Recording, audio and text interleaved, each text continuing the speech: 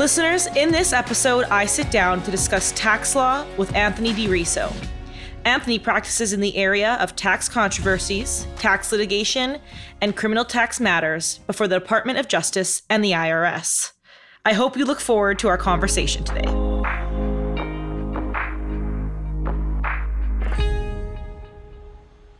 This is Young Lawyer Rising from the ABA Young Lawyers Division and Legal Talk Network. Welcome back, listeners. I'm your host, Montana Funk. Anthony, welcome to the show. Thank you for having me.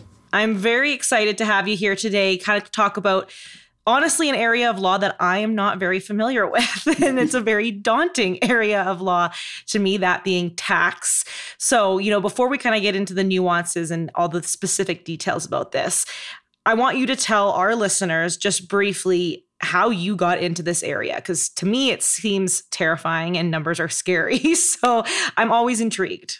That's a very good question because it's not an area of law I always thought I would have ended up in. Definitely, it has a perception of being kind of scary. For some reason, people think there's a lot of math involved, which is not really my case. But how I got here, that you'd have to go back through undergrad. I had a very strong interest in economics. And so part of that is you have public policy, and public policy, of course, entails tax. Because you can't pay for all these fun policies without some sort of revenue. So that was my actual initial interest. I spoke with a professor, an economics professor, about that interest, and he actually recommended to me tax law is something that I'd be interested in. Fast forward a few years, I ended up at law school, and I figured it'd be something I'd just try out. Probably not something I would master, but something I would at least dip my foot in. And I actually turned out to like it quite a bit. I took as many classes as I could as a JD. But even beyond that, it wasn't really something that I thought I'd be practicing. It was just more of an interest. And then fast forward a few more years, now that I've graduated, I've started my job. I was lucky enough to be able to go to a firm that allowed me to kind of play around between the various practice groups. And so having taken a few tax classes, I thought tax might be one that I should at least get some experience in. I know that tax touches, obviously, everything. So I thought at the very least I'd have some good exposure. I haven't really looked back since then. The subject matter I find very interesting. I'm a person who, I like puzzles. I like being able to solve problems. And if that's sort of your personality, then tax is probably a good place for you. Because that's really what it is. The tax code, the regulations, is really just a bunch of rules that you get to look within and kind of find an answer. It's a closed universe. It's not really one of those areas of law where the answer isn't out there. The answer is out there. You just kind of have to dig in through this finite universe and find it. And so that's kind of my overarching story of how I got here. It's one thing I'm proud of in it is that it was an area of law that I was able to choose. If I was told more or less to do tax law, I'd probably be like a teenager with their parents and probably wouldn't like it very much. But because I got here on my own, it's a choice that I've since felt validated in making. No, absolutely. It kind of sounds like you were at a firm that gave you the ability to grow into an area that you actually felt passionate about. Exactly. Yeah, though that's awesome. And it's something you said was, tax touches everything. So something that I think maybe a lot of our listeners aren't aware of is, when you say that, when I think tax law, or when I think some of our listeners think tax law, they probably just think transactional, right? You're just, like you said, it's not math, right? But people think that it's just transactional. So can you kind of explain to our listeners, are there other areas? Can you do it criminally? Can you do it civilly? Can you do litigation? What exactly is tax law? Well, tax is huge. I mean, it's an old saying, and it's cheesy, but two things in life, death and taxes. So there's a transactional tax, and you're correct, and that's what most people think of when they think of tax. And that's an exciting area of the law in that if you're a transactional tax attorney, you're really kind of like a coach. You're the one who knows the rules, you know the tax code and you know the regulations, and you kind of draw up a game plan for whatever the transaction is going to be based off of those rules. And all of the other attorneys out there who have different specialties kind of look to you to put together that game plan, and then they go out almost onto the field to implement it. So that is sort of the role of a transactional tax attorney, and it's very fun if that's what you like to do. but it's not by any means every role within the tax space. So I'm in a field that's known as tax controversy. It's a fancy name for being a tax litigator. I don't know how it got that name, to be honest. But that covers both civil and criminal litigation. On the civil side, you're primarily dealing with the Internal Revenue Service.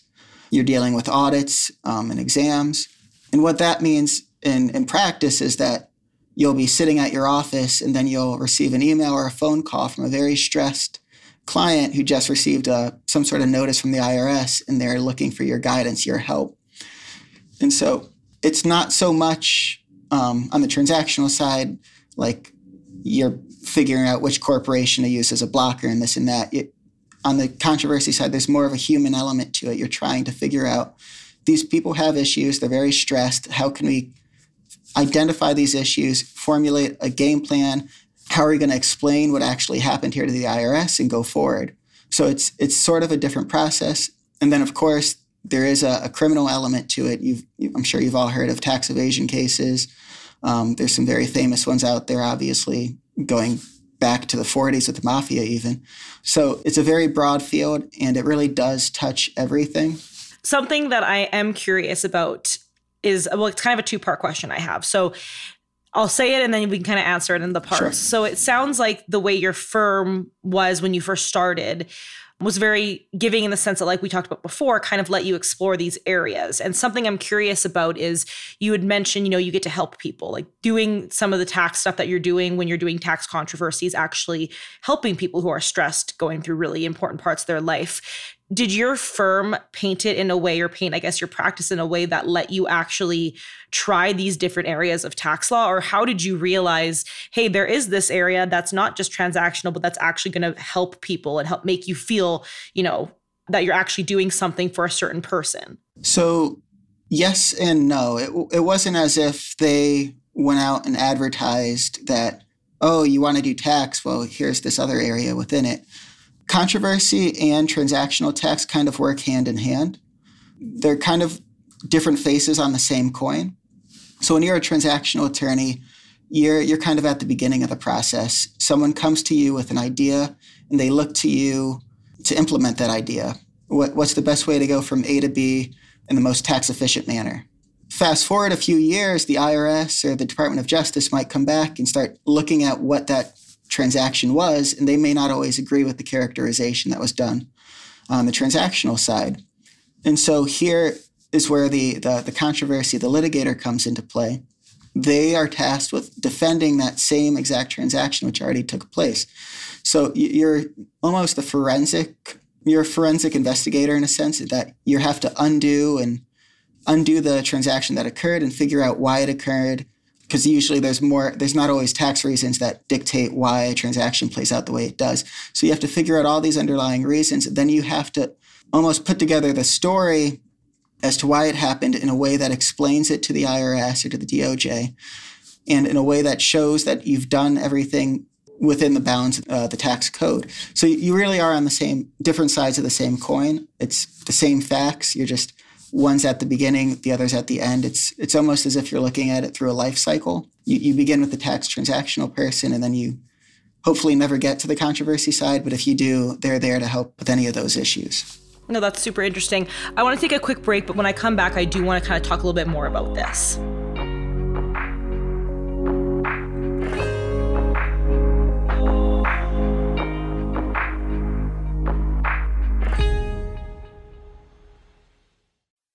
It can be frustrating to wade through the malpractice insurance application process, but you need to protect your firm.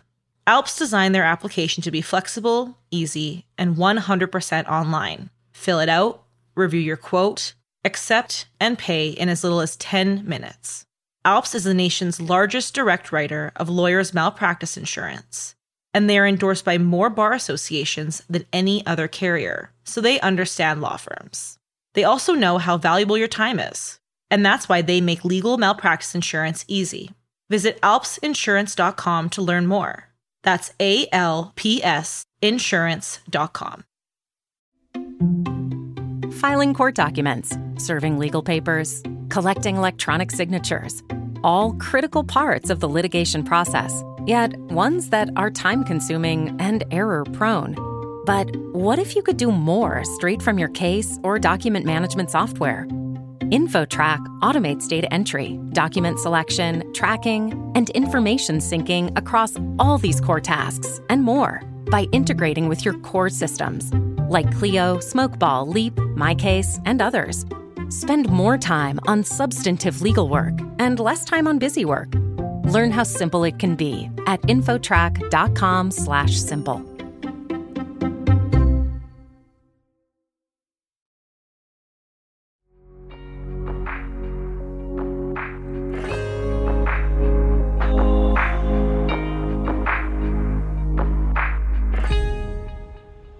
So before the break, we were talking about how it's kind of two sides of the same coin, having this, you start off transactional and then hopefully nothing happens. But if something does, then that's where the person who's litigator would kind of come pick that up. So, and, like I said, I'm kind of naive to the whole tax realm. So explain to me and our listeners, are you the attorney that's doing that starting point and then also ending the life cycle? Or is there separate attorneys that are jumping in at different points? That is really fact specific. There are some people that only do transactional work. A lot of times people love the problem solving aspect of being a transactional attorney. They like being the sort of the coach, game planning what the transaction is going to be, but they don't necessarily want to get up in court if it comes to that. Then there's the flip side of that, where there are people who they are the true litigators. They enjoy persuasive writing, but they don't necessarily want to put together all of the structure charts. And then you find people who are in between, who do both, who do everything. And so it really runs the gamut. Practically speaking, though, the larger the transaction, and these can get very, very complicated, there's going to be a lot of people involved. So sometimes the same law firm will do it from start to finish. Sometimes they might not have the capacity or the resources to do everything. It's really fact specific. No, that's really good to know. And the reason why I ask is because I think we're going to have some listeners who are like, hey, maybe this is going to interest me, right? Or maybe law students who are like, wait, do I want to try this out? And just kind of giving them guidance on how they would approach, whether it be a new job or their current firm, and say, hey, look, there's this area. I'm really into the litigation aspect of it. I want to be in a courtroom. Or someone's like, I don't really want to do that, but I actually want to be behind the problem solving. So I think that that's important, the way you explained it, for our listeners to kind of be like, yeah, there are certain parts and it kind of depends on where you are, but knowing that there's the option to kind of be fully involved in it or separate, it's kind of at least the way I'm interpreting it. Nope, that's the correct way. Okay. And even talking about tax law is confusing, but it's really interesting. And I know that something else that people may not think about, but it's the holiday season, so I kind of think about it more, is charities and charitable organizations. So can you talk to our listeners about how your work actually influences and is intertwined with some charitable organizations? Yeah, no, I'd be happy to. So my clients kind of run the gamut. Not all of them are tax exempts. That's the technical term for a nonprofit organization in the tax space. But naturally and organically, it just came to be that a good portion of them are. This runs the gamut from hospitals, charities, basically anything that you can think of, anything that you could donate to and take a deduction for. I have seen, and it's a very fun area of the tax law. It's a very specific area of the tax law, but it's interesting in that most areas of the tax law explain how and why you should tax someone. This is the one area of the tax law which sort of does the opposite of that, which is when you should not tax somebody. And so there's naturally, if the government's giving you the opportunity to not pay taxes, they're going to put some strings attached. And so your role as a tax attorney in this exempt space is really to guide the client, the tax exempt organization, through these rules. That way they don't trip up and all of a sudden find themselves owing sometimes a very large tax bill, especially if you've been exempt for a number of years and all of a sudden you found that something hasn't been reported correctly or the like, because that could end up with a very huge bill. So is it possible for an organization to go from tax exempt to not tax exempt if they wanted to, like even outside of mistakes? Like, is it possible for someone to be in a nonprofit and then switch over? So the answer is yes. One thing that's interesting is that when you look at this part of the code that deals with tax exempt organizations, you can tell there's a very there's an underlying philosophy to it. There's certain principles as to what should be taxed and what should not be taxed. And to not be taxed, you have to have constraints on how you use your money. You have to have constraints on what your funds can be spent on, things like that. But outside of those constraints, a charitable organization and a tax-exempt and a non-tax-exempt usually are very similar in nature. A common example would be a hospital. A hospital can be tax-exempt or it could be not for-profit. But at the end of the day, a hospital is a hospital. They're doing the same things. The big difference is usually their charter and what sort of constraints they place on how they use their funds. And so you can go back and forth, but it's not common and it's probably not easy. But as initial determination, if you are for profit, you can make changes that would allow you to come into, I guess, the spirit of the code and then eventually apply for a nonprofit status. Okay. No, that's also really interesting because like you were saying there that, the role of the lawyer is to kind of make sure that they're following all the things they need to follow in order to remain nonprofit, right? And kind of that line, because I think too, something that I didn't even realize is that it's probably pretty easy to cross over that line if you miss like one reporting requirement or something like that, right? So that's also kind of really important. And I'd be interested to see, once again, kind of going back to you talking about helping people, I'm sure it's really rewarding for you to work with charitable organizations. And I guess what about your job do you find for our listeners who are like, okay, I want to make sure that I'm doing a job that I can actually see the direct impact that I'm having on my clients? What do you find about your job that allows you to do that? So I guess taking a step back, the tax controversy space is a very small bar. There aren't very many people who practice in it. And so you'll find yourself on a very small team most of the time. And so what the benefit to that is you'll probably have a lot of client engagement early on, especially if you're a junior associate. And so you'll be working hand in hand with a lot of these tax-exempt organizations. And when you talk to them, inevitably you'll see that they have a bigger, broader charitable mission. I mean, it could be conservancy, it could be a number of things. And they're usually going to be very focused on that mission. And so a lot of times these organizations can be strapped for cash or they have to make determinations on where to spend their resources. And so they'll want to spend as much as they can on their charitable purpose. But that means that they'll need additional help with some of the less exciting things, which is usually tax. And so you get to work hand in hand with a lot of people in these big charitable organizations. And they come to you as a counselor, as an advisor to help them navigate these really difficult roles to help them stay as a charitable organization. And these people are obviously always all very good people and they're always very grateful. And it's something that I like about the job. Sometimes you'll have clients, not every client can be there's always happy to engage with a lawyer, but my experience, at least so far, has been that charitable organizations understand how complex and sophisticated these roles are, and they relish the role of the counselor. Absolutely. We'll take one more quick break, then we'll come back with some easier questions for you.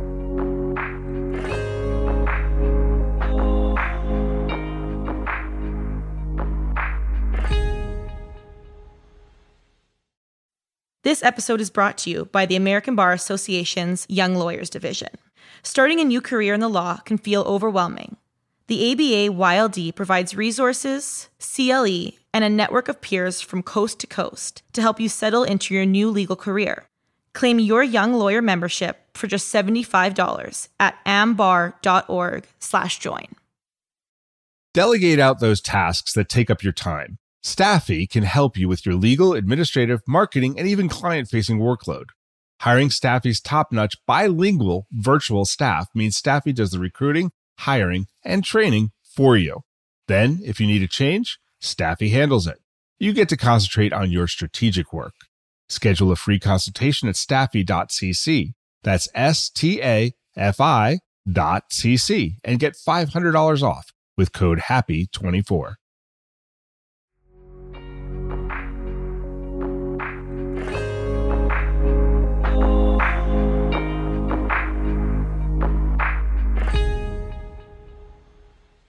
So before the break, we were kind of getting into, what exactly your role is with a charitable organization and kind of how you see your work play in to actually help people, and now kind of taking away from the clientele, I kind of want to focus more on you and the role of the actual attorney, because obviously taxes, especially I'm sure tax season can get crazy.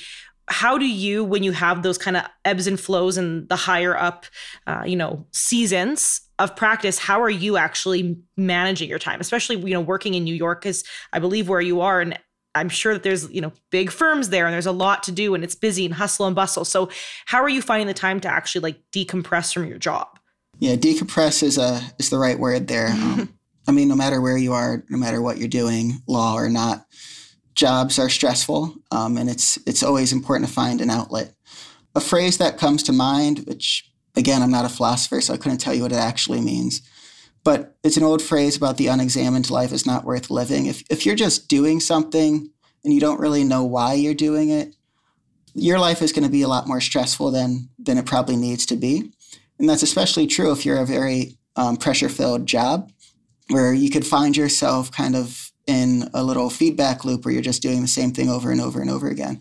So one way I try and decompress and take a step back is I like to calendar. I'm a list person. And so I like to find, I guess, just anything, events in the area that are interesting, shows that are interesting. If I know it's a specific time of the season, I'll try and set aside time to do things that I like at the beach or at a park or anything like that. And it's really just taking a step back, looking at your life, looking at what it is that you want to do, looking at it, why you're doing the things you're doing, and just making time for what's important to you. And so, if you're a person who does a hobby, then obviously you're going to have to set aside time. Me, I was never really into hobbies, but I was into seeing shows, events, parades, things like that. So it's just finding the time. It usually requires a lot of forethought. I usually look a month in advance to see what's coming up that month, and I jot it down. And I know from that point, that day, from 12 o'clock to 3 o'clock, I'm just going to set aside the time, and that's what I'm going to do. And really taking that time, making that effort on the beginning to just find some moments for myself, that really helps me decompress and handle a lot of the stresses of life. And so, yeah, if you're not a big calendar, if you're not big into making lists, I would recommend it. I think it would go a long way in planning some de-stressing times in your life. I'm a big list girl, so I support that. I love having my lists.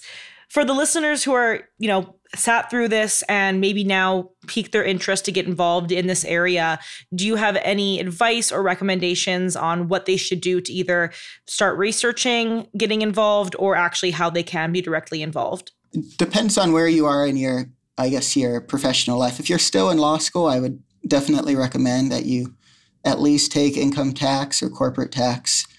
Obviously, that's going to be incredibly helpful no matter what you do. If you've graduated law school and have begun your actual legal career, just ask. There's going to be a tax person no matter where you go, because there has to be, because tax touches so many things. Even if that's not their official title, there's inevitably somebody who's designated as the tax person, and just go and set up some time and talk to them and see what it is they do on a day-to-day. And from there, see if you can get involved, try out a few of their projects. It's really just making the effort and making the attempt, because you'll never really know until you actually try. If you're in a bigger city, one thing I can't recommend enough is the tax court rides circuit throughout the country. So it's in various cities at various locations. If you're a barred attorney, they have they're called calendar calls, in which a lot of pro se taxpayers, so basically just normal people with tax problems, are invited to show up to the tax court to resolve their issues. And they're always looking. There's usually the local bar will set up some sort of event where attorneys can go and talk to these people about their tax issues and try and help them discuss these issues with the IRS and hopefully result in some sort of settlement, or at least an understanding as to what needs to be done to fix whatever's been, interfering with their compliance. And so getting involved in a program like that, I also can't stress enough. And it's also a very good program because you'll meet a lot of interesting people, either in the tax bar, normal human beings, really across the board. No, that's awesome. I did not know that. So I think that that's a super good resource for sure. And kind of a good way, it sounds like, to kind of dip your toes in and still help, but maybe not take that full dive in. So that's awesome. And my last question for you, it's the easiest one I have. I want you to, you're like, oh no, that's not going to be the easiest. Tell our listeners any last words of advice you have from them and then where they can find you. Sure. So words of advice, be particular about what it is you do and how it is you spend your time, because you've got very limited time, especially once you start a job, no matter what job that is. You're going to find that you don't have all the time you want to do all the things you want. So just be particular about how it is you spend your time. Make time for things that interest you. And if there's something that's really just causing you stress and you don't know why you're doing it, see if you can cut that out of your life. Where you can find me, that's a better question. So usually at the beach, but... Perfect. Well, Anthony, thank you so much for joining me today. I really appreciate it. And I wish you all the best, and hopefully you have a great holiday seasons. Thank you. No, I really appreciate you having me on. Thanks. Listeners, that's our show for today. Thank you, as always, for tuning in. And you know that if you like what you heard, recommend our show to a friend. We can be found anywhere that you listen to podcasts. Until next time, I am Montana Funk, and you've been listening to Young Lawyer Rising, brought to you by the ABA Young Lawyers Division and the audio professionals at Legal Talk Network.